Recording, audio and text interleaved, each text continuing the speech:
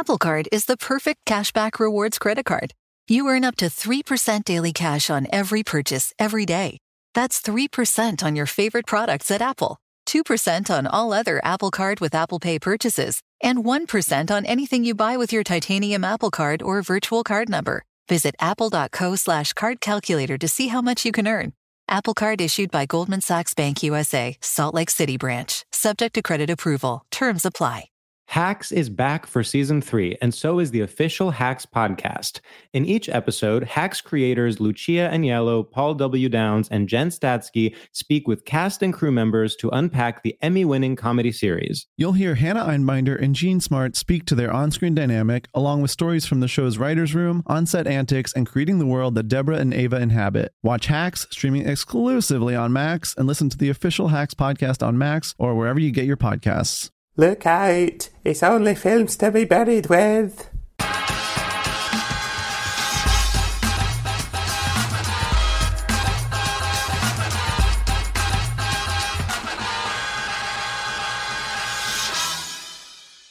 Hello, and welcome to another episode of Films to be Buried With. My name is Brett Goldstein. I am a comedian, an actor, a writer, a director, a bin man, and I love films. I agree with Sigmund Freud when he said, "One day, in retrospect, the years of struggle will strike you as the most beautiful," which is why The Shawshank Redemption is a lot of people's favourite film. Every week, I invite a special guest over, I tell them they've died, and then I get them to discuss their life through the films that meant the most to them. Future guests include Aisling Bea, Nick Helm and Stuart Goldsmith, and loads more, but for episode 7, we have the brilliant, the wonderful, the amazing Kerry Godliman. If you don't know Kerry, I don't know what's wrong with you. She's one of the greatest stand-ups working today. She's a brilliant writer and she's an amazing actor. And we played a couple together in Ricky Gervais's Derek. In this episode, we do mention quite a lot her real-life husband, Ben, who I happen to love maybe even more than I love her. So look out for mentions of him. I'm recording this episode from the Edinburgh Fringe Festival. By the time you're hearing this, I've probably only got 3 shows left, but if you haven't seen it and you are up in Edinburgh and you're listening to this, then get a ticket to What Is Love, Baby Don't Hurt Me at 7 p.m, the Pleasance Courtyard. A couple of brief warnings. Yes, we do swear sometimes, so if you don't like that, skip that.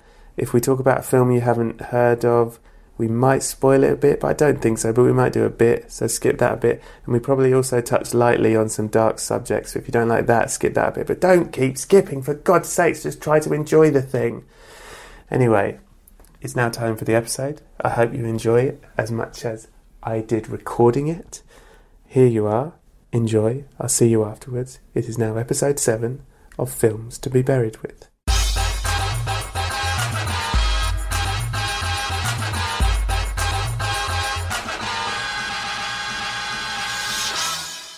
Apple Card is the perfect cashback rewards credit card. You earn up to 3% daily cash on every purchase every day. That's 3% on your favorite products at Apple, 2% on all other Apple Card with Apple Pay purchases, and 1% on anything you buy with your titanium Apple Card or virtual card number. Visit apple.co/card calculator to see how much you can earn. Apple Card issued by Goldman Sachs Bank USA, Salt Lake City branch. Subject to credit approval. Terms apply. Hacks is back for season 3, and so is the official Hacks podcast. In each episode, Hacks creators Lucia Aniello, Paul W. Downs, and Jen Statsky speak with cast and crew members to unpack the Emmy-winning comedy series. You'll hear Hannah Einbinder and Jean Smart speak to their on-screen dynamic, along with Hacks writer and actor Pat Regan, on how their improv experience helped them when shooting scenes and what it was like writing scripts for specific actors. You'll also hear from crew members like the costume designers on what it was like creating the world that Deborah and Ava inhabit. Hear stories from the show's writer's room, on-set antics, and more. Watch Hacks, streaming exclusively on Max, and listen to the official Hacks podcast on Max or wherever you get your podcasts. Okay. You should have worn black. Okay. So. You seem so far away. I know. It's weird, isn't it? It's a bit weird, but like we've just got to pretend it's... I mean, it's all weird. The whole contrivance of podcasts is weird. Oh, the fact that we can only hang out if we do a podcast. Totally strange. Anyway, I'm the same with my family. If they invite me around for Sunday lunch, I go, "What's the podcast?" And I only listen to you on a podcast. Yeah, no. So I'm like, I'll catch up with my comedian friends. I don't think I've spoken to Stuart Goldsmith in 10 years, but I know I feel like I do all the time because I listen to his podcast. And then when you do, and if you ever do again, you'll just feel that you have to cry around him and tell him if you're happy. I have told him. He keeps asking me to do a show, and I say, You won't do it, will you? People don't need to hear me cry. I think the world needs that. Hello. Hello. And welcome to Films to be Buried With.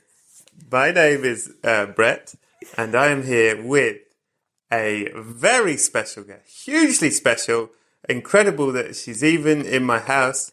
She is an actor. She is a comedian. She is a writer. She is a radio star. She is a TV star. And she is also, technically, my wife. Ladies and gentlemen, this is Kerry Godliman. Hello.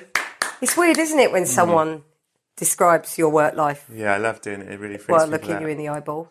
Just to be clear, Kerry isn't legally my wife. No, like on a television programme, Yes. that's not real, is it? In the TV show, Derek. We've got some lovely wedding photos. Our wedding album is, I believe, better than your actual wedding album. I think, well, it's definitely a higher quality, Right. better budget. But unfortunately, my wedding dress has got a hole cut in the pregnancy bump with, what did it say on it? Just married, or let's have a... There's a baby in here. There's a baby in the Something bride. like that. So that kind of spoilt the look. There's a baby in the bride. Something like Yeah, that. shotgun wedding, something like that. Yeah. It's really lovely to see you. And you, Brett. I mean, we were just saying people don't see each other now. Well, we unless had the they do. honeymoon, and then we went... I haven't seen you since, unless it's in the form of a podcast. Oh, That's okay. modern life, though, isn't it? That is modern life. Friendship doesn't exist anymore. It's social media or podcasts. Yeah. And we just only communicate through a series of bullet-pointed favourite cultural things and just general exposition. Like, are you okay? Are you ill? Are you in crisis? Okay, no, bye. And that. You love a bullet point, though. I love a bullet point. But I also like friendship and, you know... You like nuance occasionally. I like nuance. Yeah. I'm not sure we're going to get any with this because this is bullet-pointed. This is a bullet-pointed odyssey we're about No, to we're go through. hopefully going to find all the nuance within the bullet-pointed... The Well, let's question's a see. bullet point, but the nuance is all down to the journey we take together. Yes, it's the journey, not the destination. That's what we've discussed. That's what Aerosmith told us. Oh, did they? And I think they were right. Oh. I mean, this is the other problem, is you feel Yeah. like you're performing, but you're you're not performing. You're having a performing. conversation. This is supposed to sort of be like two people chatting about film in a pub. So Yeah. it's the contrivance of an artificial conversation, but it should have the feeling of a natural Do conversation. you need a drink? Is this... No, I've got a cup of tea. It doesn't have to be a pub. Are you implying I've got a drink problem? It doesn't have to be a pub, but it has to be... We're pretending that this is like a social exchange when, in Yeah. fact, it's a performance. Well, except it is a social exchange because it's really... We've had chats about films. It's not unlike, I think, we go and do gigs together. Yeah, it's We like a meet up, green we have room chat. We have a lovely time together, and then occasionally we have to pop off and do a bit. Yeah, Then we come back. do a bit as in the thing that we're being paid to do, the comedy bit. Yeah. Do a bit, and then we can hang out some more. Yes, exactly. But then if someone recorded a normal conversation, you'd go, oh, got to keep it snappy, you know. Yeah. That's the But then contrivance I bit. suppose we could edit it if either of us... Oh, yes, there's That's different... the other beauty You of said it. you've got someone, you edit them. There's Yes, a I lovely suppose. man called Buddy Peace, and Great if I man. were to say to him, Kerry wants us to cut something, maybe... Cut out in the fact, shit. In fact, get Buddy in my life more often. Just, Yeah, Buddy's Buddy, really cut good at out the cutting out. chafe, mate. Sometimes it's offensive. I'll listen back to the podcast and go, oh, you thought that was boring, did you? Oh, that's gone, is it? Yeah, Okay. that was the goal. Okay. So, Kerry Godliman, Yes. I'm a huge fan, as you know. I saw you... First time I saw you do stand-up, you were heavily pregnant. Heavily pregnant, yeah. You did it before Ali Wong. Yeah, man, but I didn't get a Netflix special. You didn't do it whilst being videoed. Yeah, which was your yes, mistake. exactly. I like to have natural friendships without recording it. Yeah. I like to do stand-up that isn't necessarily on a special. You're very old school. I'm really... But I remember watching you do stand-up and I thought, one day I want to be on a podcast with her. on a podcast with her. And today that dream has come true. Yes, which is better than friendship. It's much more important. It lasts longer because the podcast It's there will forever last. on the internet. One day we'll be dead, but this will still be on iTunes somewhere in a vault. Now, are you a film person? Do you like I films? do like to think I am, but that might not necessarily be the same thing as being a film person. But I do love film. Right. I like film more than like TV sometimes because it's shorter and I don't have to commit to anything. Yeah. I can say, right, I saw that film. I get all the kind of, you know, the badges and the enrichment and the cultural Like boxes if you see like a ticked. foreign film or something, like, Yeah, well I feel done, like a I've right done winner. good. But I wouldn't want to sit through like hours and hours and hours of it, like a box set. I don't like the commitment of telly. I like film because it's like, oh, it won't take up much of your time. It's very effective storytelling, and we move quite quickly, and then you can get on with your life. It's the bullet point of TV shows, isn't it? It really is. It really is. Well, it predates telly, doesn't it? I like film. I like history of film. I can geek up on film. Yeah. I like watching a Mark Cousins documentary about film. Yes, I can get lost in that world, and in many cases, it's better than the actual films. Yeah, you just want to watch The montage of good films. the clips. Yes. The best bits. The shots that are like make it famous, but not be burdened by the full film. Yeah. So I can talk the talk with film, but I don't necessarily walk the walk. I think it took me many years to see something like Lawrence of Arabia, but it's one of them things where you think, I get it, I've seen the clips, and then you hear it, but it's 3 hours and a bit long. But when I did step up to that film, which I think I did at the Pictures cinema for the younger people, but I still say pictures. And I like even saying going to the flicks. I like those phrases. Yeah. But I did see that, and then I was like, oh, I get it. It's brilliant. It is. Amazing. I agree. It was like, oh yeah. Believe the hype. Yeah, believe the hype. Why didn't anybody mention this was good before? Yeah. Do you go to the cinema? Less than you. I know you go quite a lot. I don't go as much. I mean, we might get into this. I'm going to use my children as an excuse for a lot of shitness. And I don't go to the pictures anywhere near as much as I used to before I had kids. Isn't that the reason to have kids? To use them as an excuse for most? Yeah, I can get out loads of shit by saying, I've got kids. I've thought about it, actually, because I'm not sure if I want You can borrow my kids if you just want to use them as an excuse. Because it's so sort of, you can't argue with it. I can't cover my kids. No one can argue with that. No one. You don't even have to finish the sentence. I can't cover my kids. Couldn't get a baby? Oh, I get it. Yeah. It is a really good excuse. So I don't see as much film. But what's good about having kids, among all things, is that you can watch films with them. And now they're getting older, I can start watching better films with them. Like now my eldest is 11, I can watch properly good films with her, nearly really good films. Like Goodfellas, but I don't have to sit and watch, I can nearly watch Goodfellas with her, although that's something we might get into because you don't go too early with scary films. Okay, let's hold off on this, but go on. Like my friend who showed her daughter The Snowman when she was 2 and she didn't recover. He melted.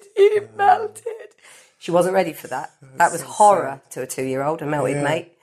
But I am now enjoying... Not that it came to life and flew at his window. That wasn't the horror bit. Yeah, but you're not 2. You're approaching it from an adult brain. But for a child, she was like fully happy. Oh, flying snowman, great. These two are going to be friends for life.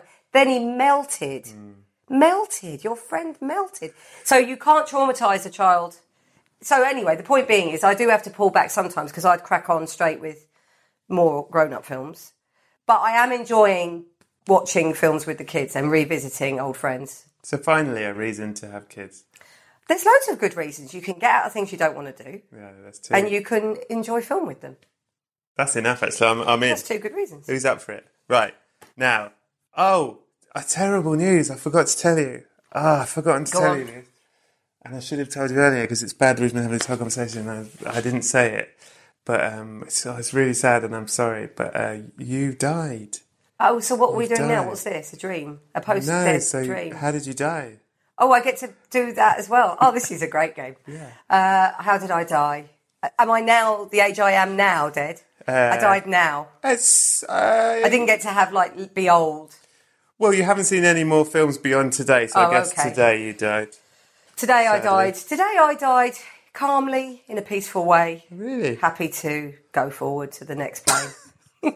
Wow, you sound like probably found enlightenment. If I'm allowed to fantasise how I died, I might as well make it just seems out of character. I know. But it's a game, right? Yeah, if it's a game, I died in a calm... Like how George Harrison wanted to go, like in a sort of Buddhist... Hey, I didn't resist it. When it was time, it was time. Did you die like Luke Skywalker in The Last Jedi? Meditating. Just meditating, ready to go. Yourself dead. Ready to go. Wow. That's how I went. Bloody hell, you did the full Skywalker. Yeah. Meditated. Because all the other ways of going are shit. Yeah. I think I've said this on this thing, but I don't believe that anyone dies peacefully in their sleep. Why? I just think that whoever died in their sleep, the person next to them was asleep when they died. Oh, they got to wake up. And they probably woke up and were like, and then died. No, because when you're really old, you'll be in a bed alone, surrounded by cushions, and I suspect you'd be alone in a bed. I don't know what the cushions have got to do with it. Because I'm a woman, so women outlive men, don't they? So if I get to be old, I reckon I'd outlive my life partner. So I don't know why I just describe. Why do I have to do that voice to describe? Are you scared of death? Yeah, I mean, I don't suppose it's a party. I don't suppose it's a great thing. But I suppose the inevitability of it is something that I'm, think about and try and wrestle with. Daily?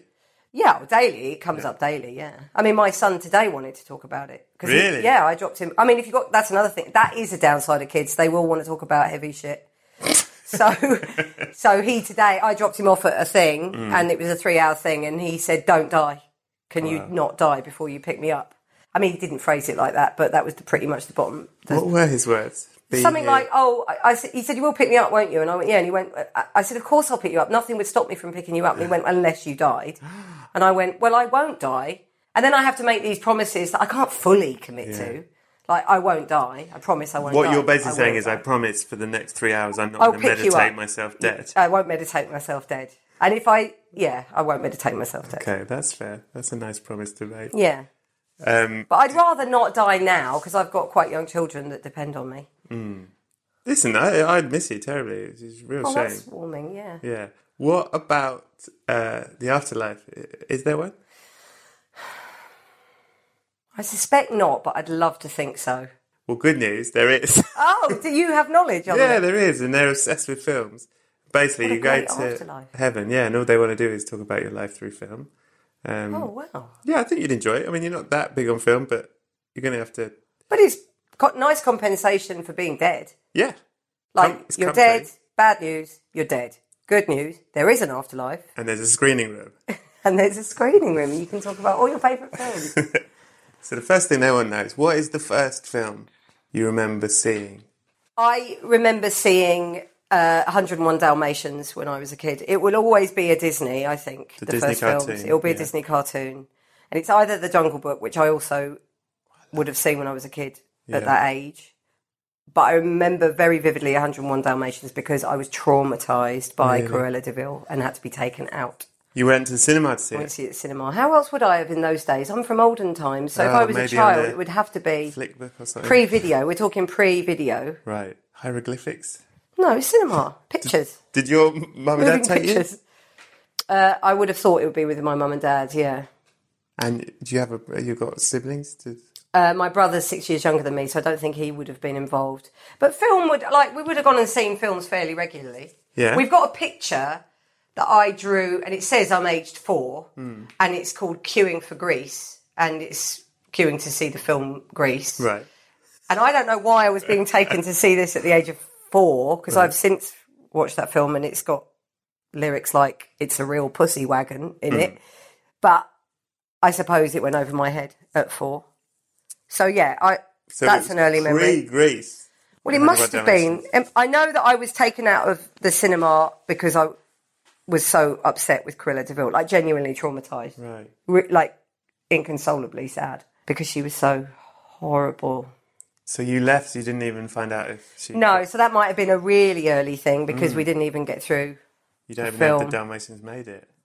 I've since heard that it works out all right and she comes... You heard there was 102 Dalmatians being made and you were like, I've sussed it out. I think they're okay. Yeah.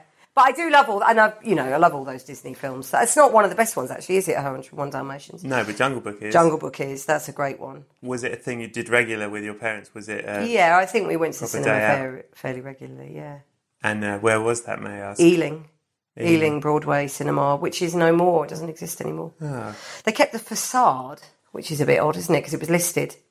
But they knocked down the actual cinema. What, so it says cinema, but you go in, I think there's nothing there? No, they've stuck it on another building. They kept it because it's sort of historical value. But, that would... Yeah, I would have thought it would either be... Oh, there was another cinema in West Ealing, which was sort of affectionately called the Flea Pit, which was a dump. And then I think it's now Snooker Hall, if it's there at all. And was it, special to do this with your mum and dad? Yeah, go Pizza Hut. Yeah. And then pictures. Nice. Yeah. What's the film that scared you the most? This is what the problem I have with this, Brett, is that I struggle to think of one. So what we will discover along the way is that I can't just think of... if someone says, what's your favourite film? That is a panic attack for me. I don't know. I can list you 10 films I really like. Yeah. And another thing that is true is I don't re-watch films. So I can't go, oh, this has stood the test of time, because I probably haven't watched it again. I mean, a couple I have, and we'll get there with those. Is that on principle you don't No, just, I haven't got time to... I mean, if I'm going to have time to watch a film, I'll watch one I haven't seen before. I'm not likely to keep going back and rewatching. A few I have, but that's partly out of laziness, not because I think they're amazing. It's because I bought the DVD 15 years ago, and it's in the box. Can't be bothered to go and I might as well. I mean, some of them aren't even still in the boxes. So really, it's based on what DVDs are still in the boxes, or which ones are in a Muji envelope that hasn't got lost down the back of a sofa. Right. That's basically how I decide what films to watch. Like, which disc can I literally put my hands on? And then, obviously, like most humans, I can't form an opinion with Netflix because I can lose an evening to indecision. Yeah. So that's quite hard. Anyway, so back to your original question, which is the scariest film. Yeah. So the ones that stand out for me, Nightmare on Elm Street, which I probably watched when I was about 11-ish, and I had to walk home from Tara Higgs's house, and I really was shitting myself, like appalling. Because the whole idea of a thing that gets you when you're asleep is fucks with your head. Yeah. Especially when you're a child. And Kruger only goes for children. So, oh no, I'm a child, double problem. And I like sleeping, so we're going to have problems. So I got that really stressed me out. The bit where he pulls, oh God, now I'm thinking about it. Because I don't do horror. I don't particularly like horror. Okay. So I can count on one hand the scary films I've seen in my life. Right. So the bits where he pulls the veins out of a kid and then makes a puppet. That stands out as quite awful. So Nightmare on Elm Street. Okay. Was Tara Higgs, did she just have a video and it was naughty? You were going to watch it? I don't know. Yeah, she had older brothers and sisters. So her older sister, Coral, would have let us watch it. Naughty. It's always, access to films is a lot based on sibling, isn't it? Because I'm the eldest, so I wouldn't have been watching it. Whereas Ben, my husband, who is the love of your life, weirdly, he nothing weird cut about that it. out. You meet him. You meet him and tell me he's not the love of your life. He said he watched Texas Chainsaw Massacre at the age of 9 because of an older sibling. Oh, my days. I mean, I have an older sister, which means I've seen Dirty Dancing more than... Oh, we'll get to Dirty Dancing, mate. Oh, okay, great. Yeah, scary films.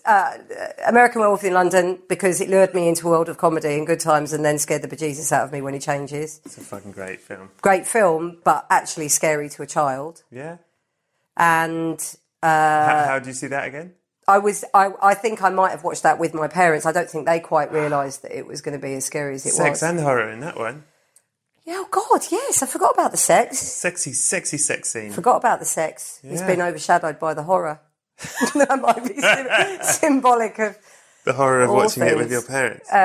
Yes. And on an early date with Ben, he decided I needed to watch The Exorcist. Because I think I think... What? He and I maybe bonded a bit over film, like chatting about film. And he was like, I can't believe you've never seen The Exorcist, one of the greatest movies ever made. So I kind of pretended that I was like, let's go for it. Let's watch that. And didn't tell him how much I couldn't stand scary films. And he made me watch that. That could have split us up. I didn't like that. I really didn't like that. That was the first major test you had. Yeah. What got you through it? Desire to... He was a keeper. I knew that I was going to have to sort of endure this shit film moment. Does he know you? It's not a shit film. It's a brilliant film, but it really scared me. I've never watched it again. Right. I don't like scary films, Brett. Okay. I don't go towards them. There's one out now, isn't there? Hereditary. I mean, like, why would you want to put yourself through that? I've been and it's so scary. I don't want that in my life. It's so scary. No. Why? Talk me through why you want to be that scared. Well, in theory, I tell you why. In theory, I think, as far as I understand, and I don't know all the ins and outs of psychology, but in theory, horror films and roller coasters are actually good for you because they're a cathartic way of you experiencing and working through your own fear of death in a way that is actually safe, because it is a film, it's not real. But your body responds in a way like, oh God, and you feel this close to death. And at the end of it, you feel, supposedly, for many people, like a release, like free from this anxiety that we have, this death anxiety, I think that's part of it. But I have that anyway. That's the human condition. I get that. On the tube. I get that, crossing a road. I get that doing stand-up. I get fear. So that'll do, won't it? That will do. Well, then I think, because when I saw Hereditary, it unusual... There's a film called The Descent. I took my friend Zamfy to see it we went to see it at the cinema. Yeah. It's really like intense and like, wah, wah, and like, oh, Jesus Christ. And she screamed a lot, which made the people in the audience scream more.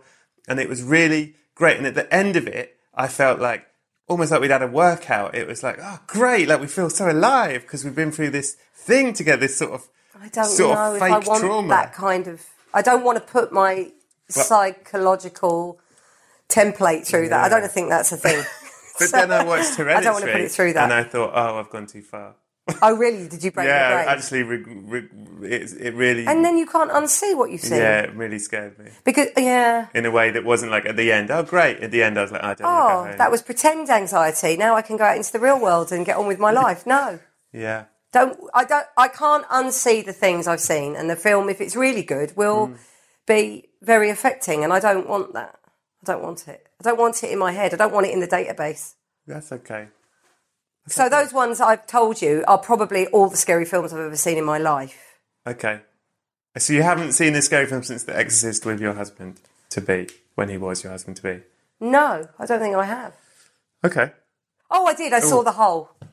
Is it The Hole? The Joe Japanese Dante? one? Oh. You mean The Ring? The Ring. I saw The Ring. It is a hole. There's a hole in the ring. It's a circular shaped thing. I saw The Ring. Ring. Yeah. And that was the scary. Japanese version. Yeah. Scared the shit out of me. I maybe watch one scary film a decade. Okay. And that will do. So Nightmare on Elm Street when I was 11. Yeah. American Werewolf. Okay, I wasn't. The Exorcist. 21. And then The Exorcist maybe when I was 30. Ring. And The Ring I probably saw within the last 4 or 5 years. And in the next 10 years. And now I'm going to go horror-free for 10 years and then maybe I'll watch Hereditary. Brave. Yeah. That's a brave thing to I'm not prepared to commit to it. Look forward to. Thanks. 10 years. Thanks. What is the film that made you cry the most? This is hard for me because I cry a lot and it doesn't take much in a film to set me off. I recently watched Coco with the kids.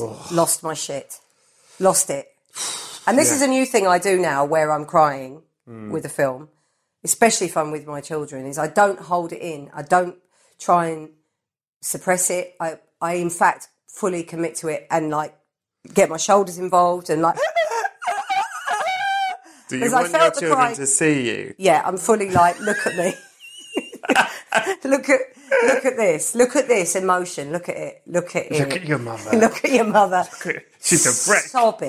Sobbing. I mean, the bit, I knew it was going to happen. I knew Coco was going to fuck me up. Yeah. And then when that bit came towards the end, I went down bad, hard.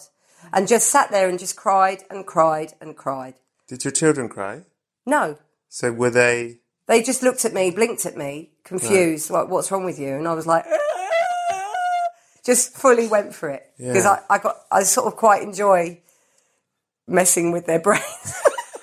I know. Laughing and crying. High emotion, just high emotion. Maybe it's a bit of your theory about the horror thing.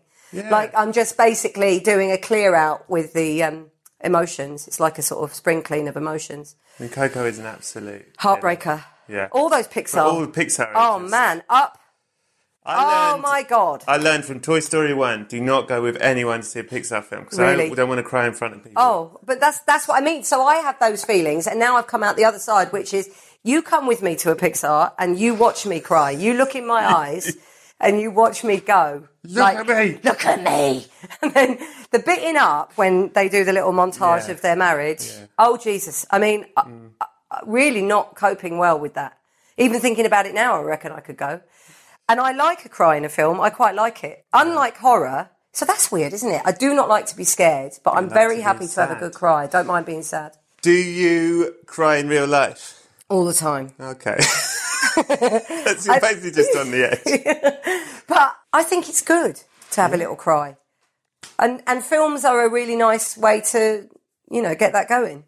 And I've always, and I can, again, because it's hard for me to pick one. So Coco and Pixar, that's only because that was within the last couple of weeks. Yeah.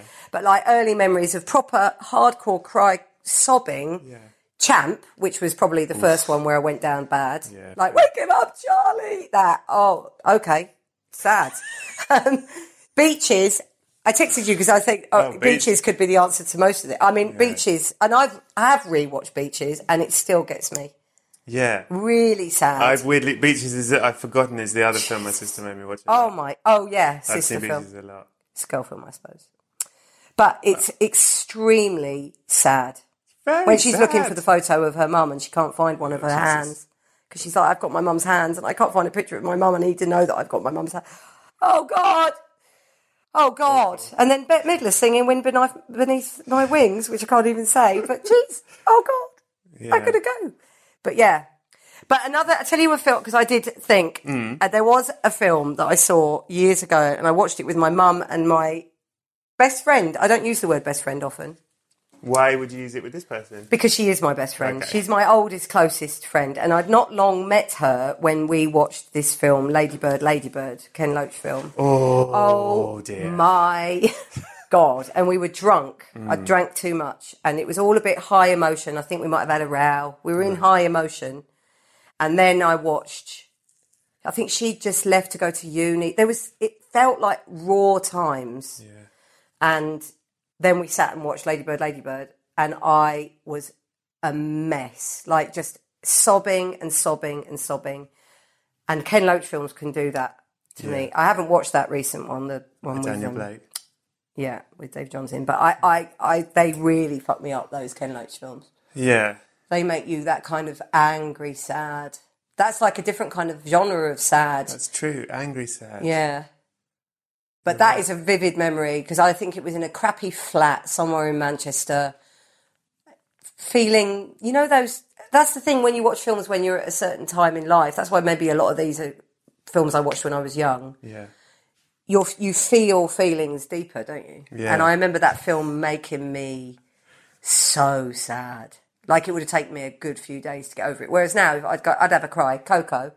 Finish crying, move on, get on with life. Really? But that would have taken me down for a week. You're I'd not be haunted like, by Coco. I can't talk. I watched Lady Bird. I can't see you for a while. I can't come into work today. Yeah. Some Lady Bird, watch Lady Bird. Totally legitimate. Have the week off. I mean, I'm sure I've talked about this in another one, but I'm going to talk about it with you, and then if I've talked about another one, we'll have you to can cut it out. That's the joy of podcast. Kes. Oh, God. I am amazed by Kes. That it exists. Yeah. That there was a film made for children where the end of the film is the bird, not just that the bird dies. The brother has killed your bird and put it in a bin. Yeah. The end. It's good night, children. Actually, that's going back because I'm kind of waiting to show that one to my daughter. Why would you? Well, because it is a brilliant film. It is a brilliant film. What is the message? But when is the right time to say, are you ready to watch a film about a falcon that ends up in a bin? Are you ready to watch a film whose message is, any dream you have, if realised at all, will be incredibly brief and then stuffed dead in a bin? Yeah, no, it is. I mean, why did Probably you make 12. Yeah, I reckon I can watch it with her next year. It's a great film. It is a great film. It's a great film. You've got to take the shit with the shine. You've got to have the good times, then you get a falcon in a bin.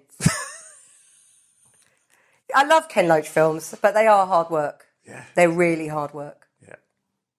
I met him once for an audition. Tell me everything if you can. I was just too nervous. I was a state. I just couldn't be normal. I just had to be all earnest and worthy and working class. I thought, I've got to be real. I've got to be working class and real. And then he just must have thought, who is this woman? God, you know what? I can't remember. Whatever. My name is Joe. Anyway, what happened? You walked in, it's just you and Walked him? in, had to workshop stuff, had to improvise and stuff like that because it's all kind of reels, isn't it? I just don't think I was very good. I think I was trying to contrive issues, in inverted commas, into a scenario. Because it's Ken Loach, so you think, right, we've got to do the bullet points of working class tanks. Okay. And it's like that is quite a contrived improvisation, isn't it? That's like, how can funny. I swing benefits into this exchange? Funny. But so it was. Oh, I'm going to be late for the benefit. Oh, yeah. I can't get there in time, Ken. I've got to sign on. And I don't know. I might have blocked it out, which I do with most traumatising auditions. I didn't get the job, Brett. I'm sorry to hear that. Yeah.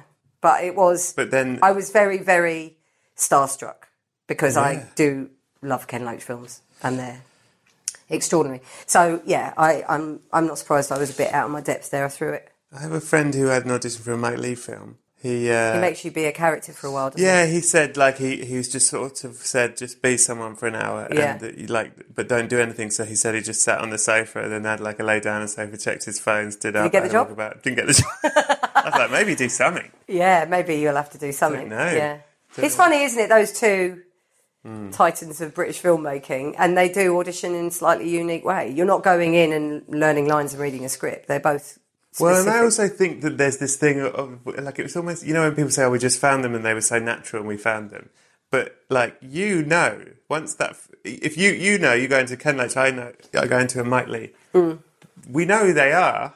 We know the sort of thing they do. So it's very difficult to just, there's the story of... the Chocolate Cake Kid? Tim Roth. Is that... Oh, yes. Tim Roth in Made in Waiting Britain. for his mate, yeah. So the story the director had is that this kid came in and they said, oh, we're not ready for you or something. And he went outside and they watched him out the window and he, like, kicked a car in and shouted at someone in the street. Yeah. And they were like, that's our guy, he's just the guy. Yeah. But Tim Roth admitted, oh, I knew they were watching, oh, so that's I did. Amazing. That's brilliant, though. Yeah. That is brilliant. Because that's still completely legitimate, even if it's a different route to get the gig. He's very good. But he delivered the goods. Yeah. I think the Kes kid, maybe, was offered a chocolate cake if he could. They were like, you're great. Yeah. You're just what we're looking for. Do you want to come in here and audition? And he was like, no. And then they said, go on. And he was like, no. And then I think they offered him a chocolate cake or something like that. I might have to Google that story. There's a famous kid in a film that was bribed into a casting by given a chocolate cake. And it might be the Kes kid. It sounds really creepy, that story. And well, we're living in different times now. We've got a lot of hindsight about how 70s children were lured into situations. You could pop out of an office and say, there's a chocolate cake in here. I know. And pretend there's a bird in the bin. I know. So what is the film that's meant to be bad, but you love it? You don't care what no one says? I don't know what bad means. I mean, how are you measuring bad? There's sort of critical consensus, but there's also, like, you know, there's films... You know, when The Greatest Showman came out, it was sort of critically derided. Yeah, but it's People brilliant. love it. Yeah. That's probably not a good example because everyone loves it, except for critics. But if you name the film, I'll tell you, oh yeah, that's meant to be bad. Well, oh God. I mean, things like Mamma Mia, which I swore I'd never watch. It's a good example. I swore I'd never watch that. I couldn't even get through the trailer. Yeah. And then I did watch. Loved it. Thoroughly had a great time with that. I mean, what's not to love? Meryl Streep singing on a Greek cliff. Yeah. Yes, please. Jumping up and down doing the splits. Yes, please. Yeah. I mean... Pierce Brosnan having a bloody good go. Did struggle with Pierce Brosnan, but then got on board with even Pierce Brosnan. Having a go. I want to know what's going through Colin Firth's head through most of that film. I'm like, are you happy with these choices, Cole? Are you comfortable with this? Because there's got to be a higher voice going on with him going, Colin, you've done some highbrow stuff. You're an Oscar winner. Yeah. Yeah. But then, why am I more worried about Colin's interior monologue than Meryl's? Because Meryl's obviously, you know, she's amazing. But for some reason, I'm like, she's having a great time, so I'm having a great time. But with Colin, I'm like, are you having a great time? You do want to check in with him. I'm like, are you okay? Are you okay? You sort of want to, like, pat him on the head mid-film and go, we're really enjoying this. Carry on. Don't worry. Are you enjoying it? It's okay. Okay. Yeah. I worry about him a bit in it. Just like a little wink to him. It's going well. It's brilliant. You're doing really well. We're enjoying it. If you're enjoying it, we're enjoying it. But there are moments in that where it's a bit stressful in it to watch. Like, bum clenchingly, like,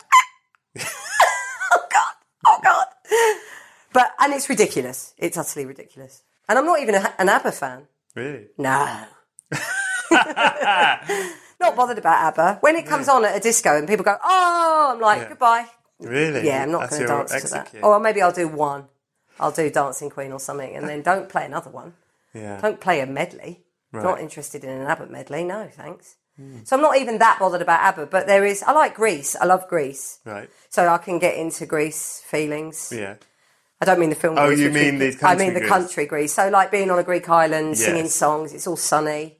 Yeah. It's a bit racist, isn't it? Because the Greek characters, like the locals, are sort of like comedy characters, like little clowns that haven't got any lines. They just sort of...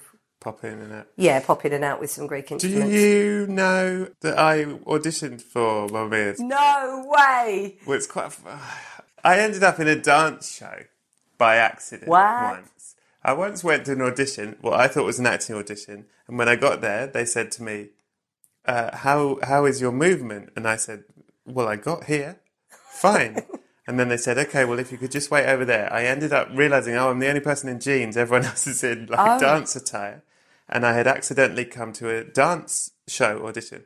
And I, as you know, I'm no professional dancer. Then I was so embarrassed that I thought, I'm here. And they made us do like a group dance. And because it was a big group, I think I got away with it. I was at the back, no one noticed. Then it got down to like 4 people.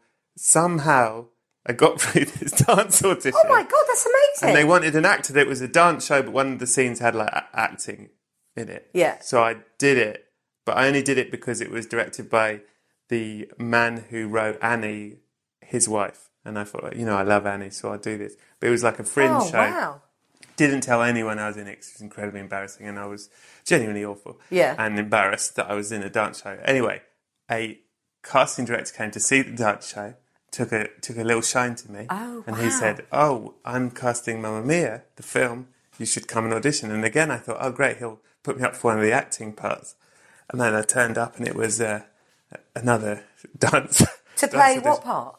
To play one of the racist Greek characters who pop up through windows. Yeah, they always pop out through windows. Mamma Mia! One of them. Yeah. And so I did... Greek chorus. They're the Greek chorus, literally. And I did not...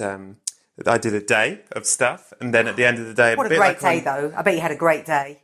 I mean, I was sort of red the entire time just with sort of shame. But yeah. I if can you're comfortable with shame, you can have a great time. I'm a stand-up. All I know is shame. I can still remember the routine to Mamma Mia. But the thing is, post Billy Elliot, you don't have to be like a great dancer in inverted commas. Like, you don't have to be John Travolta or... Well, then I saw Mamma Mia, I was like, you don't care... No, it's about movement, isn't it? It's about, like, being capable of doing certain... I think you have to look like you're enjoying it, though, and perhaps that's what I was... Shame on your face. Red and sweaty from shame, not from exertion. I don't think they were looking for that. Spoiler alert, I didn't get it. I haven't seen the new one. I'm almost... like, as I say, I didn't particularly want to see the first one and then stumbled on it and was like, it's great. It's had tremendous But reviews. I don't want to go and see the second one. I just don't think I can cope. With more ABBA? More Colin Firth, dancing and singing. I just don't think... I'm really worried about Colin. But I think now, because the first one was such a success, he'll be like, okay, it was fine. I'm sure he's having a great time. I mean, as problems go, it's a great problem, isn't it? Doing Mamma Mia 2. Yeah. And he's very versatile. It's a great, opportunity to show off different sets of skills. It's had wonderful reviews. And Has it? Has it? Yeah. Everyone's ecstatic about Cher, aren't they? They're ecstatic. I mean, it's that kind of bullshit that I think, I'll swerve that. I'll just wait. I'll come to it later when the hype's died down. When your children are old enough. Yeah. Well, my daughter's already seen it. She went with my mum. Did she? She like it? Yeah, highlight of her summer. Oh. Loved it. Sits and listens to ABBA. Loves it. Oh, what a nightmare. But it is like for children, isn't it? It's a sort of... It's like a children's film for grown-ups, if you know what I mean. I do know what you mean. Yeah, it's bright colours and shapes. It's not complicated, is it? No. Well, I've not seen it. I can't speak. It sounds quite complicated. I think I heard it's a guilty pleasure. It's the Godfather 2 of films, apparently. It's a prequel and a sequel. Sounds very complicated. Let's hope they don't make another one. I mean, you're not speaking for the masses. But I can't think of another film that I feel ashamed of enjoying. That's okay. You can have Mamma Mia. What is the film... See, I don't know if you'll have an answer for this because you've only seen every film once. Is there a film that you loved years ago that you watched recently and you've gone, oh dear, that does not hold up? Well, the example you gave in your email, I don't know if that's something you keep in or out, is The Breakfast Club, and I think that is a brilliant... Yeah. Did you read that Molly Ringwald thing that was recently went viral? I thought that was amazing, that article. Yeah, and it was had a nice balance of affection for the thing, and yet we've all moved on, hopefully. Yeah. Which is how I feel about a lot of those John Hughes films, because I do remember watching The Breakfast Club and loving it. I mean, properly loving it and being moved by it. I think it was probably about 14 or 15, and that kind of capturing when you grow old, your heart dies and all that, like, yeah. And now, obviously, it's a load of bollocks, but that's because I'm a grown-up now, an adult, and your heart didn't die. My heart didn't die. I feel more vital than ever, if I'm anything. You cry even more. Yeah, I don't feel like my heart's died. I'm open to all emotions, especially when watching a Pixar. Yeah. Yeah, so that is a good example, as is Weird Science or Pretty in Pink or any of that batch, which I loved. Yeah. I loved them. The Outsiders. Although that's probably a better one, isn't it? That's not John Hughes. No, that's Francis Ford Coppola. Oh, well, that's better, isn't it? Yeah. And I remember loving those books as well when I was a teenager, those S.E. Hinton books and stuff like that. So, but they're all made for young people. So if you revisit them as a middle-aged person, they're not going to deliver, are they? That's not their function. I don't know if They're to capture the teen angst. But I'm afraid I don't agree. Do you not? If I may. Go, because absolutely. I think disagree with me. Go on then. Wonderful good films. Wonderful good films that are about teenagers should still work for you. Yeah. You know, I think there's lots of coming of age films like Lady Bird, for example, I watched recently. Fucking loved it. I loved it. But that's a film for grown-ups as well, isn't it? That's not pitched at teenagers. Whereas those, like Breakfast Club, I felt it wasn't for grown-ups, it was for teenagers. I suppose they were. They were made for that market. Yeah. I would have thought. But I absolutely loved it, and I haven't rewatched it. And that article that Molly Ringwald wrote did make me think, I wonder how I'd feel about watching it now. I have less problem. It's more the Breakfast Club. They're hateful. What, as characters? Yeah, they're just whiny, spoiled. Fucking, you just think, but God, they're confused and they're lost and they're riddled with angst. Not for me, mate. Not for me. Yeah, that's true. They're not likeable. They're not likeable characters. It's just, and I guess you're absolutely right. And they're broad stereotypes. It's like the jock and the rich girl and the kind of dropout guy. And I loved Judd Nelson. I loved him. Yeah? Yeah, I loved him. Is he still in your... I don't know. Is he still about? Yeah, he's knocking about. Does he still do movies? I think he's in a TV show. I did go through a Judd Nelson phase. Wasn't he in a cowboy film with Kiefer Sutherland? Young Guns. Young Guns. Yeah. I remember that fondly. Yeah, there were some good teen films for my teen times. But I don't think I'd ever revisit them. I wouldn't expect them to hold up. Okay. You don't have to. And then occasionally I'll put something on because of my campaign to make the kids watch films that I loved when I was young. And often I get it right. Like I've said to them, right, you watch this, you are gonna enjoy it. And you're gonna watch me. And they're not films that they would naturally go toward. Like Paper Moon. I made Elsie watch Paper Moon and she did love it. And it's brilliant. And I was like, yes, I am brilliant. I am a very good mother. Finding good films. And Princess Bride and some really good classic kids films. Then watched Neverending Story, which I had in my head as a great film. It's not. It doesn't hold up. Really? I don't think it holds up. Why not? I don't know, it's just a bit shit. It just is a bit kind of gets a bit confused. It's not as good as The Princess Bride and it's trying to be. So you get like those little clusters of, like Labyrinth is another one, isn't it? Those little fantasy kids films. Labyrinth does hold up. But Neverending Story I don't think holds up. It's like a weird puppet and a kid riding this weird dragon puppet. And it's just because of modern filmmaking being so incredibly sophisticated, it looks like a puppet. I remember there's a lot of trying to get out of mud. Neverending Story. Oh, yeah. Seems to be a big film about just being stuck in the mud. But it doesn't look like real mud, so you're like, oh, come on. Right. Come on, let's get to the end. I do like that world of a kid reading a book and then being able to go in and out of a fantasy world and whatever. It's a brilliant idea. But that one doesn't hold up. Okay, let's do this one. What's the film you thought was the sexiest? See, what I'm finding with these answers is I have the seminal... Yeah, I just have like the film that I watched when I was younger. Okay. So a standout memory of sexy film is Romancing the Stone. Because the camera seemed to remember... Like, they had sex, and, well, you didn't see that because it's a PG, but after they did, they had a little post-coital chat, and the camera sort of panned along their bodies, and you saw their bodies pressed together, and I probably was about 11 or 12 and was like, oi, oi, leaning in. I think that he reached down to nick the map out of her bag, and the camera went down with his hand, and you saw groin zones. Side boob? Bit of side boob. And definitely groins pressed together. Wow. And I was like, hello. And it was sexy times. Yeah. And another standout one is, of course, Dirty Dancing.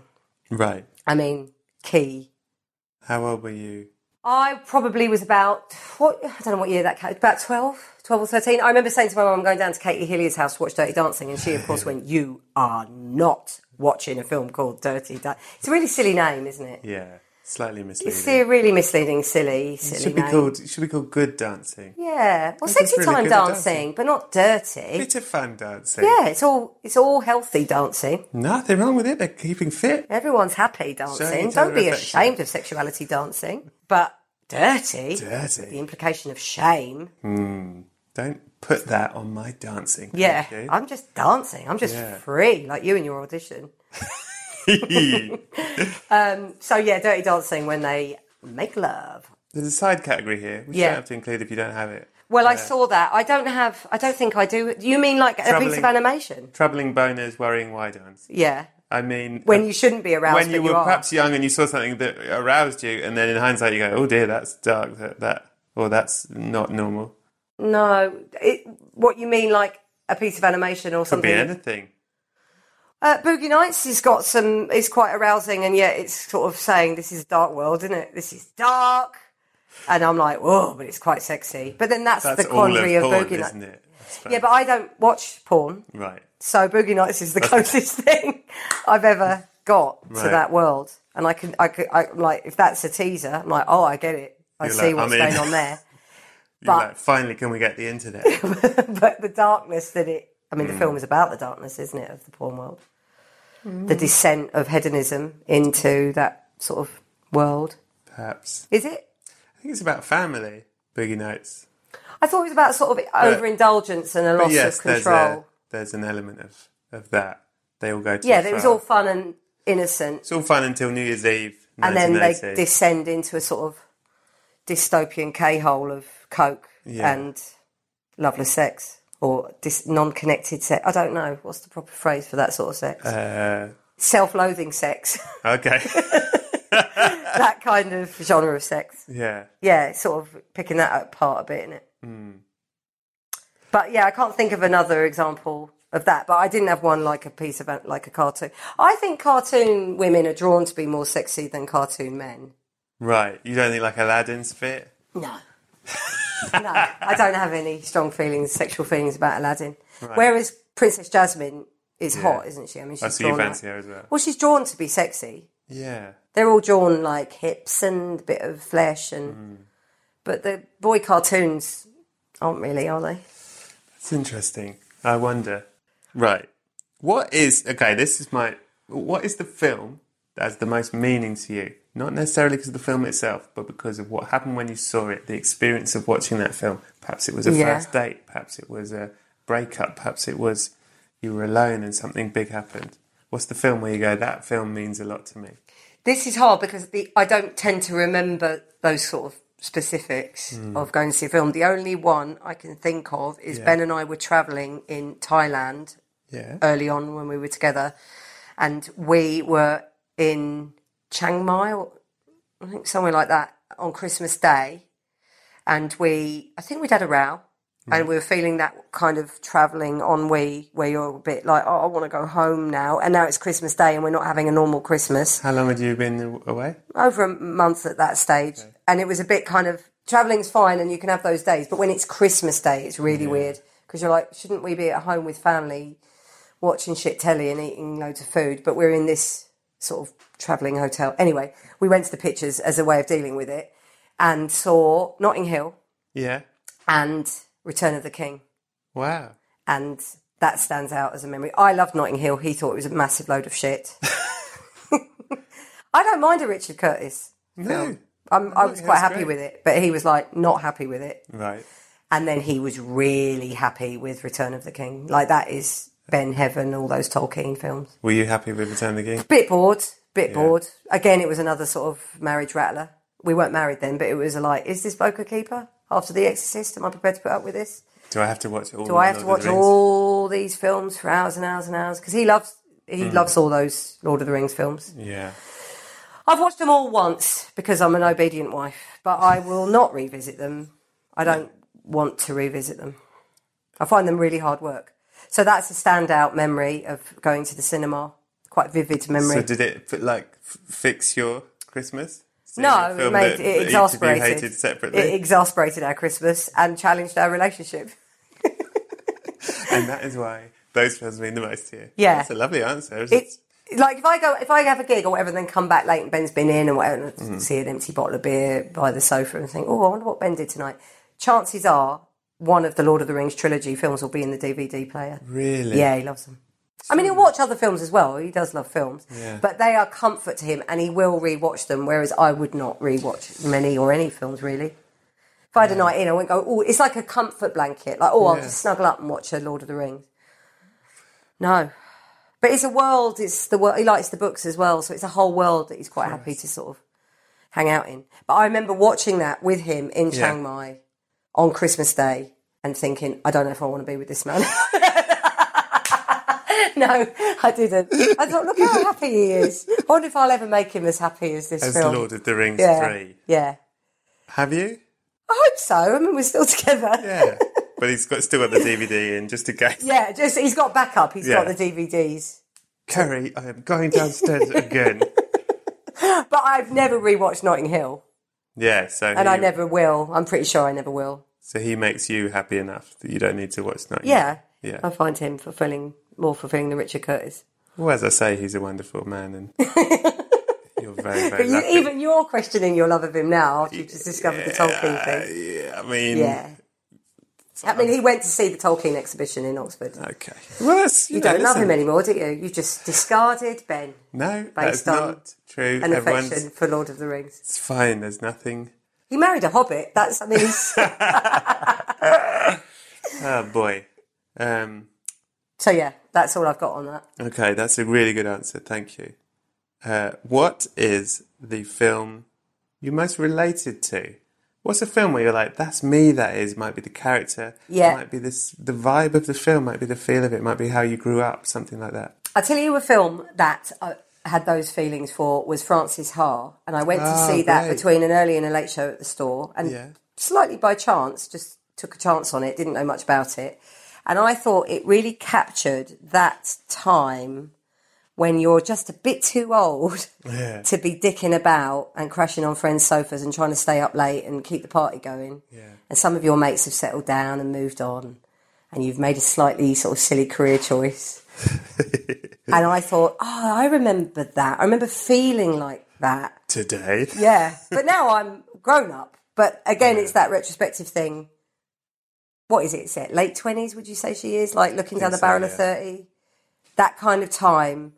I thought that film I really connected with it. I thought, yes, I remember that. I remember feeling like that and wanting to run down the street to a David Bowie song, dancing, but just thinking, you're too old now. You should grow up, really.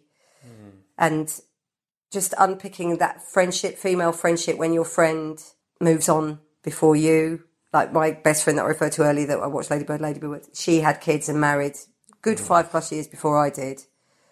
And I remember feeling quite immature around her and her grown-up life. Right.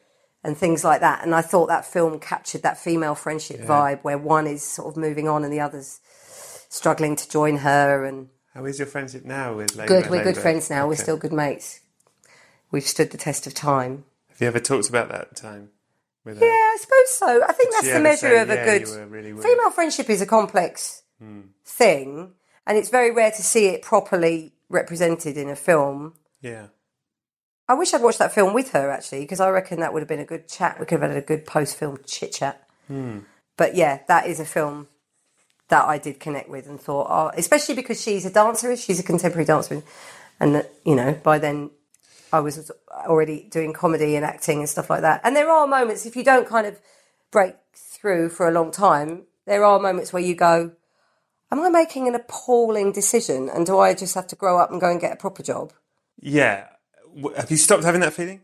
I have now, yeah, because it sort of pays the bills now. But there were years where it didn't pay the bills, and where you have conversations with family members that are like, look, we believe in you and we love you and we support you, but maybe you should sort of think about getting a job. Do you know what I mean? All that. And I think that was all sort of looked at in that film. I seem to remember she had scenes with family where they were like, you need to grow up. I never do this, but it is very, very... The film that I am in, called Adult Life Skills, which I don't believe you've seen... I haven't seen that. I thoroughly suggest you do. Oh, is it about that sort of stuff? Why, because it is about female friendships and relationships in a way that I think you rarely see in film. Ah. And I think it's really, really good on funny, warm, complicated female friendships and relationships. Why don't you see it much in film? Why is it... Because buddy movies are a whole genre, but that's bloke friendship. Well, I think it may well be to do with not enough female. Yeah, exactly. Because another massive standout film for me was Thelma and Louise, and that is, a rare treat to see two women on screen being the lead. Made by a man. Huh? Made by a man. Made by a man. And it is quite a blokey film in a lot of ways. It's all cars and road movies and guns and Gina Davis's legs. And Harvey Keitel. Harvey Keitel's face. Yeah. He's quite blokey bloke. He is a blokey. I will watch that. Thank you for that. Yeah, and I'm not. Is that a subject I don't do this every podcast. Is go watch a film. Watch a film I'm in. No, but it's genuinely like I don't think enough people saw it, and it's why I love it. It's nothing to do with me. It's to do with because it's a rare topic, rarely seen. The feeling of this relationship between all the women is so rare to see. It's quite an intense. I mean, less so now because you're older and these feelings mellow out, but there is an intensity to that kind of, friendship. Like I said, when I make that, if you meet someone, you kind of platonically fall in love with them quite intensely at that age, I think 17, 18, and suddenly they're like, you laugh at all the same jokes, you like all the same films, you just dig each other so much. And then you grow up together and you kind of sometimes drift apart, sometimes you're close. I think they're like marriages, aren't they? Like my sister seems to have had a few like marriages with women, as it were. Do blokes not have that? Well, I think we do, except not in the way, as in the people that I was best friends with when I was little, I'm still best friends with. Yeah. And I don't know that we had a very difficult phase. I think we I don't know, this is purely a massive generalisation, obviously. But you wouldn't have a big heart-to-heart about where, like, your friendship? We have actually. I mean, there was like with one of them, there was like an incident. There's only one time when there was like a bad incident. Yeah. But we worked through it. Yeah. We talked so yes, is the answer. It's exactly the same. You can do that stuff. Were letters written? Yeah. Yeah, there you go. God, I mean, letters have been written. Letters. Love letters. Intense letters. Does Ben get jealous of your... No, he gets on brilliantly with that friend. And it's also a bit healthier now because we've all got kids and life partners, and the intensity of affection is put into other relationships. So it sort of, your love is assimilated across a few people. I think maybe that's the thing. I think when you're younger, you put it all into that one person. Yeah. It's too much for... Yeah, and it's like a friendship. Exactly. And then that person may or may not find a life partner before you, and that's what Frances Ha was good at, because her best friend did find a life partner before her, and obviously her loyalties drifted to this new guy, and the friend's like left behind. Yeah. And that's why I seem to remember that being a thing. Is that sad? So when you do stand-up, it's a real... It does sort of separate you from... normal. Oh yeah, no, you make sacrifices with friendships. Yeah, like you don't go to dinner parties. I mean, that's the main reason I do stand up. It's a brilliant reason. It is a brilliant reason. Some people like dinner parties. No, I don't like dinner parties. Right. Either like one-on-one good times friendship or a massive party. That's the thing. I didn't have kids. I haven't had kids because I have stand up. So that's my excuse for not going to stuff. Oh, I've got a gig. Yeah. Your routine, your jokes are your babies. My really bleak babies. Your dark babies. Dark, naughty, dark, sexy, dark. No, I'm not. Like, stop there. So the film. That's a really good answer. Congratulations. Thanks. What is the film that objectively you think is the greatest film of all time? I think this is hard. It's hard because is that showing off your film knowledge? In a way, no. It's more like I think it's that. It's almost this. I keep putting it like this. If aliens came down and said, what's film? What's the highest pinnacle of film? Oh. It might not be a film you want to watch all the time and that you enjoy. Oh, I see. I didn't think for example, something like Schindler's List is a masterpiece, but you don't necessarily go, let's I want to watch whack that on Schindler's List again. Yeah. So then I did misunderstand. Okay. Because what I put down is possibly not. So there are kind of worthy, great films like Apocalypse Now or... It might, your answer might be a frivolous one. My frivolous answer is Some Like It Hot. Because not frivolous. I love that film. And it is a great piece of film. And, brilliant script. Billy Wilder, great filmmaker. Wonderful. And it's got amazing performances. Yeah. But it is silly and it is frivolous. I mean, that's the thing, is maybe why don't comedies often win Oscars? Are they not considered to be great movies? Because people take for granted comedies and think that they're easy. I think there's a real problem with comedies. Yes. Is that it feels like, if I wasn't really depressed, then it wasn't proper art. Yeah, well, that's maybe why I did slightly misunderstand that question. No, Some Like It is a really great. I mean, I know it's now considered to be, it's always in the top 10 of greatest movies, isn't it? But I think with good reason. Like, there's no slack in it. It is a great film. And it's really hard to do funny on screen. Yeah. Really hard. Editing, framing, all these things like time all matter. In a way that when you're doing live is you're just feeding off an audience. But when you're making something to be watched later, it's really hard. Anything that's funny is incredible. I think so. It's a shame it isn't celebrated as much as drama in the Oscar-y way. Yeah.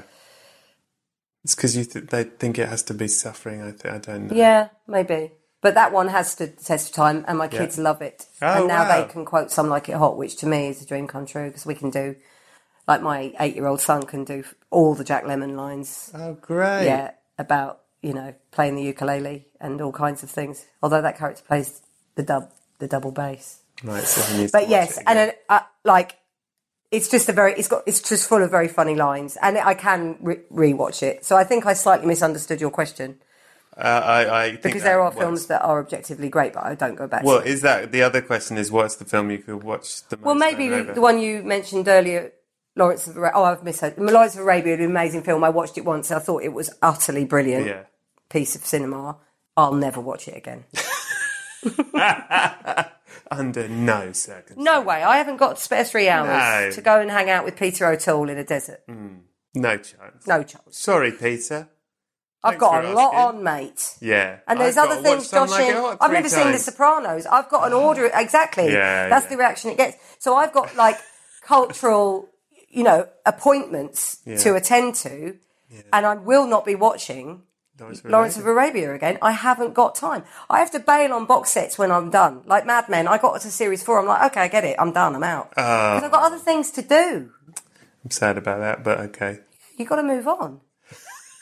And if I don't get some things, I'll give it 3 eps, and then I'm like, don't get it. Like The Wire. Don't get it. But yes, I think I did slightly misinterpret your question. I apologise. No, I think that is exactly the right answer. Okay. There are no right and wrongs, is there? No right and wrong. This isn't a test, is it, Brett? It's a podcast. Listen, it is a test, and so far, no spoilers, you're doing very well. You're doing very well. Thanks, Brett. But it is a test. Okay, one bit of negativity. Don't like to be negative. Okay, fine. What's the worst film you've ever seen? Right. Go on. Controversial. 2001. Fucking hell. Oh, man, so boring. So boring. Oh, dear, really boring film. And again, goes back to my relationship with my life partner. Yes. Because he loves Stanley Kubrick, and he's a big fan. Okay, he's back in. Yeah, he's back in post-Tolkien sort of upsets. But he has made me watch all the Kubricks. Yeah. And, a lot of them are great. Mm-hmm. Very happy with Clockwork Orange and Dr. Strangelove and all kinds of great times I've had with Stanley. But I did not have a good time with 2001. What a boring film, Brett. What a boring film. The last half hour is like a screensaver. Oh, dear. Are you upset with me? The last half hour arguably is a gift. Christ, I went to see that at the BFI on a date. We had a long, quiet time on the way home. Where he was really thinking, I'm either leaving you or when we get home I'm watching all of Lord of the Rings. He was thinking, I've lost her. I pushed her too far. I made her watch The Exorcist early on. I made her watch Return of the King while we were travelling on Christmas Day. And now I might have broken her with 2001. The only bit I liked was the monkeys at the beginning. You like the monkeys? I like the monkeys at the beginning. I loved the thing where the doodah went up into the sky and then landed back down. I'd have happily watched that film in montage form. Okay. There are montages in it. Yeah. I mean, they were the best bits. It just goes on and on and on. Okay. And on and on and on. And the pace, all the Hal talking in that low tempo. I mean... You weren't even into the Hal bit. I didn't mind Hal, but now we've got Siri. We've got Hal, haven't we? So I'm now looking... And also we're in 2018, so he already blew it on the prediction of time. Right. Because he's saying, the world's going to be like this in 2001. Yeah, I think that's... Are you gonna I'm sorry to argue again. No, I'm a guest on your podcast. Yeah, You're 2001, he's right about... one of the things that's quite incredible... It's like a 60s spacescape. The bit where they're sat in a space that's rocket, well sure, 60s. That's not what it looks like going on a plane. There's a lot more yellow. But in... It isn't gravity, there is a space station. There are space stations. Also, the thing that is truly quite amazing about 2001, it was made before man went to the moon. So he did predict that. He did sort of make it look like how you've we gone into imagine full space geek is. mode. You've gone into full I'm just defending 2001, which no one has said is the worst film of all time. Well, no, because I know what you want me to talk about trashy films. Listen, I want you to... But I can only speak from my own experience. And I know that it's a piece of beautiful cinematography. I know who he is. I know the man, the Kubrick man. I know. But I was bored shitless throughout 2001. And I can admire it.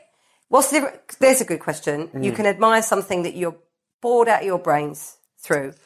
Yeah. I mean, the phrase, I won't get that time back now, which is an overused expression. Yeah. But I meant it most sincerely when I walked out of the BFI after that. I went through all the things I could have been doing whilst I was watching it. Can you give me a couple of examples? Could have got on with maybe episode 4 of The Wire. No. Could have been learning a musical instrument. I could have been chatting to my friends. So Ben, your husband, your poor, let's call him what he is, a poor long-suffering husband. Hostage. He sat there watching one of his favourite films in ecstasy, thinking, I hope she's sharing in this moment. We can share this Was it clear during the film that you were bored out of your nuts?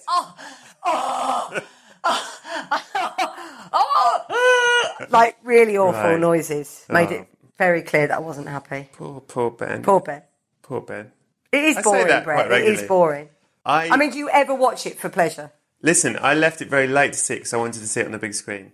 And I saw it at BFI, probably the same. I was probably in the same. Did you hear me? A couple of rows behind you. I did think, is there a walrus? I thought someone's hyperventilating at the back. I hope someone's in labour. No, what I thought was someone's orgasming. They love it so much. What is with that last bit, the screensaver section? What is that? What does it mean? I mean, I don't care what it means. Why are you putting me through that as a filmmaker? Leaving you room to dream. But I dream. I don't need him to access dreams for me. Right. You sort of wanted someone to walk in and go. It was like a lava lamp. It's all about time, isn't it? It was like a lava lamp. It was like watching a lava lamp with music. Like being stoned. There we are. It's a film to watch stoned, isn't it? It's a the stoned tagline film. was the ultimate trip. Well, there we are. So you're on the right line. Well, I wish I'd got stoned before I saw it. Well, that would have helped enormously. I'm going to text Ben. She wants to go again. Bring weed. Please don't do that. I beg of you. I don't ever want to see that film again. Now. But I did like others of his films, but not that one. Okay. I'm sure he'll be over the moon if he were not dead to get my approval about you're seeing the others of his films. In heaven, where you're talking about a film, he's going to be in the back going, what the fuck? I'll be like Stanley. Some of them were marvellous. Love The Shining. Great times. But Pete O'Toole's going, Lawrence of Arabia again? You go, fuck off, mate. I'm busy. Still, can we have The Wire on in here? Is it only films? No, it's only film. I think you have to be firm about that. Yeah. So I won't be able to watch The Sopranos up there, will I? No, so get on with it. Just watch Goodfellas again. What film is the funny? What film made you laugh the most? What film made you, Kerry Godliman, one of the finest comics of her generation, made you praise indeed laugh the most? That's hard because I don't laugh easily. I don't laugh. Cry easily. I cry really easily. And I don't know if you're like this since doing comedy. But when I was a comedy fan, I would sit up the front at comedy gigs and laugh and be happy. Now I stand at the back like an Easter island going, oh yeah, I see what you're doing. Like I don't access the laughter now that I am a, cross human of the laughter. Yeah. Do you know what I mean? Like it's harder to laugh. Yeah. Because you see humour coming very slowly towards you. And you go, oh, I see this. So this is hard for me because I don't laugh. Like my kids all watch funny films and then look at me and go, why aren't you laughing, Mummy? I'm like, because I don't laugh. I'm a robot. I'm remembering 2001. So I do struggle to laugh. But films that I've had lots of laughing inside, that I think is objectively very funny, the standout one for me is Tootsie. Oh, I love Tootsie. I think it's very, very funny. And it's got lines in it that can still make me chuckle now. Okay. And Woody Allen films. And I know we're all going through a lot of stuff with Woody Allen now, but Annie Hall and Hannah and Her Sisters and films like that, I just find them very, very funny. And you're okay with... Well, no, I'm not comfortable with it because obviously, you know, it's upsetting what's going on with a lot of people. A lot of my heroes have gone down. And that's sad times, isn't it? And we all need to look for new heroes. But I can't deny that I've had lots of good times with some of those heroes. Yeah. And they really made me laugh. So Tootsie and Woody Allen, maybe, I don't know, Annie Hall. One question for you. Yes. You're incorrect. The funniest film of all time is This Is Spinal Tap. But thank you for playing. Oh, really? Is it? Well, no. Can I do my name drop now about Christopher Guest? Well, yes. Yeah. And why don't you, please? Yes. So maybe it would seem sycophantic if I said Spinal Tap because he's bound to listen to this. Yeah. So everyone else ultimately said we debate it and we end up of course it's Spinal Tap. Yeah, no, that is a great. Of now, course for those of you who've not seen it, Kerry Godliman is in Mascots, which is a film directed by Christopher Guest. You can see it on Netflix. Tell me about that experience. Oh, it was amazing, dream come true, and I wanted it to be like Spinal Tap. That's, of course, what I wanted it to be. But Spinal Tap already existed, so I'm in a different film, which is called Mascots, and it's about mascots. So you couldn't just Spinal Tap. So it's very difficult to be around Mr. Guest because obviously in my head he was, what's the character called? Christopher Hubbins or what's his character called? He's Nigel Tufnell. Nigel Tufnell. So to me he's Nigel Tufnell. Yeah. And I want him to do that. I want him to do the lines from Spinal Tap all the time. And sometimes he sort of does because it's obviously... Well, it's like if Mr. Gervais does Brent, it keeps those characters close. They're kind of those... I'm sure it's the same with Coogan and Alan Partridge. Like those characters maybe are close to them all the time so they can slip into those voices. So if Christopher Guest does an English accent, it's Nigel. Right. And it's a joy to be near. I like that. Yeah, it's really fun. So, because that's a one, when you got that job, you know, that's a bit like a sort of Ken Loach. You're going in going, I know. Dream come true. And unlike the Ken Loach nightmare, I didn't have to audition for it. I mean, it was a dream experience because it was a telephone call saying, would you like to go to LA for 5 weeks and be in a Christopher Guest film? Because he saw you in Derek and he wanted you to be in his next film. So it was amazing. It was amazing. And that was the first time I'd ever been to LA. And loved it there. Did you feel like was day one really scary and pressure? No, I was excited throughout. Because I was with Tom, who played my husband. Tom Bennett. And he'd worked with him before. Wonderful actor. And he'd worked with Christopher Guest before. So he kind of talked me through... What did he do? Oh, on Family Tree. Yeah. So he was like, you know, don't be scared and blah, blah, blah. And I'd been made to feel very welcome. Of course, it was a bit nerve-wracking because there's no script, so you're improvising, so you kind of don't want to fuck up. But I felt in very safe hands. Does he go like, do that again, do the bit you were talking about? No, you're left to do loads for the first take. Yeah.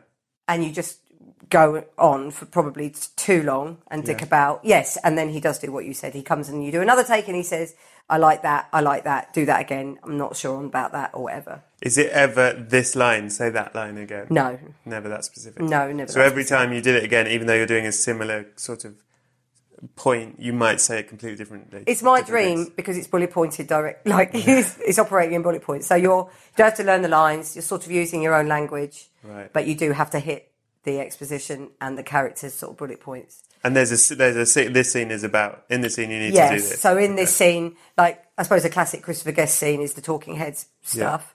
So in this scene, you need to talk about how you met and you need to talk about why you're going to California to be part of this mascot competition.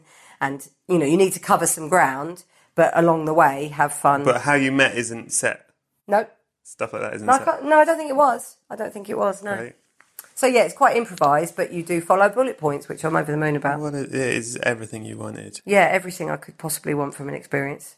Kerry Godliman. Yeah. I think I'm just looking over the results, just totting them up. Yes, you've passed. Oh, God, thank God for that. Yeah, no, you did it. I was really nervous. I was more nervous than I was at the Ken Loach audition. Yeah, well, I've got a similar vibe. Now, you've been wonderful. Thanks. Appreciate you coming here. The thing is, when you meditated yourself to death, your head, all the enlightenment, it sort of exploded sort of sideways and outwards.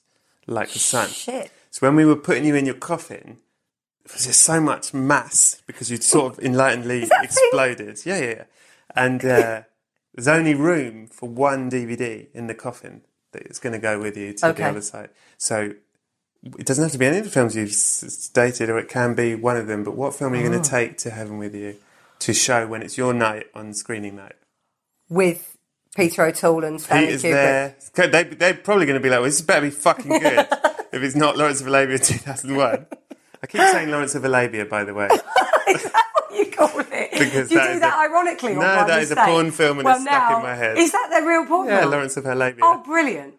I'm over the moon. Oh, now you're into porn. Now I'm into porn. Because there's loads of puns in porn, isn't there? Yeah, Shaving Ryan's Privates, etc. Brilliant. So it's worth it for the pun times. You'd like to write titles in porn films, I think.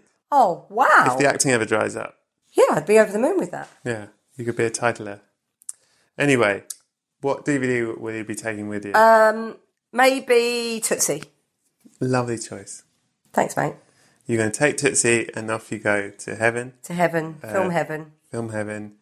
You'll bump into Mark Hamill, who also meditated. Well, he'll be up there because he meditated himself up there, didn't he? He meditated himself today. He'll be like, oh, you did it too. I'm glad I inspired you. A lot of people didn't like that bit. As screen deaths go, that is a belter. Most people hate it. I thought it was great. Meditate yourself to death. But what if you're going to die and I get to choose how I go? Yeah. Yes, please. That way. That's not being shot in the head or knocked over or poisoned or anything upsetting. I think it's a lovely answer. Thanks, mate. And I wish you well on the other side, and I hope that... Are you going to be there? Eventually, I've got to do a few more of these before I go. You're just going to go to podcast heaven and do podcasts. I'm just waiting. I've got to get there's a separate room. I'm doing Peter O'Toole and Stanley Kubrick, and Kubrick's still moody. It's the only way I'll get to see you, even in the afterlife, is to do podcasts with you. Come into the podcast room and talk about how the screening went. Fair enough. Fair enough. It's better than real life conversations, isn't it? Yeah, thank you. Thank you for coming. Pleasure. Good luck in your life and the afterlife. Thank you very much. I remain. Thanks for having me as a guest, Brett. I remain forever yours. and by yours, I mean Ben's. Thank you very much, Louis. Goodbye. So that was episode 7. I hope you enjoyed it. Thank you to Kerry Godliman for coming over. Thanks to Scroobius Pip and the Distraction Pieces Network. Thanks to Buddy Peace for producing and editing it. Thanks to Acast for hosting it. Thanks to Adam Richardson for the graphics and Lisa Lydon for the artwork. Come back next week for more films to be buried with the brilliant Ola the Comedian. In the meantime, if you do like the show, please subscribe. Give it a 5-star rating. It all helps. I don't know why, but it does. Come on, mate. Don't be stingy with the stars. Give it 5 stars. We can all get on with our lives. I very much appreciate your time. Thank you for listening, and I hope you have a wonderful week. And remember, please, be excellent to each other.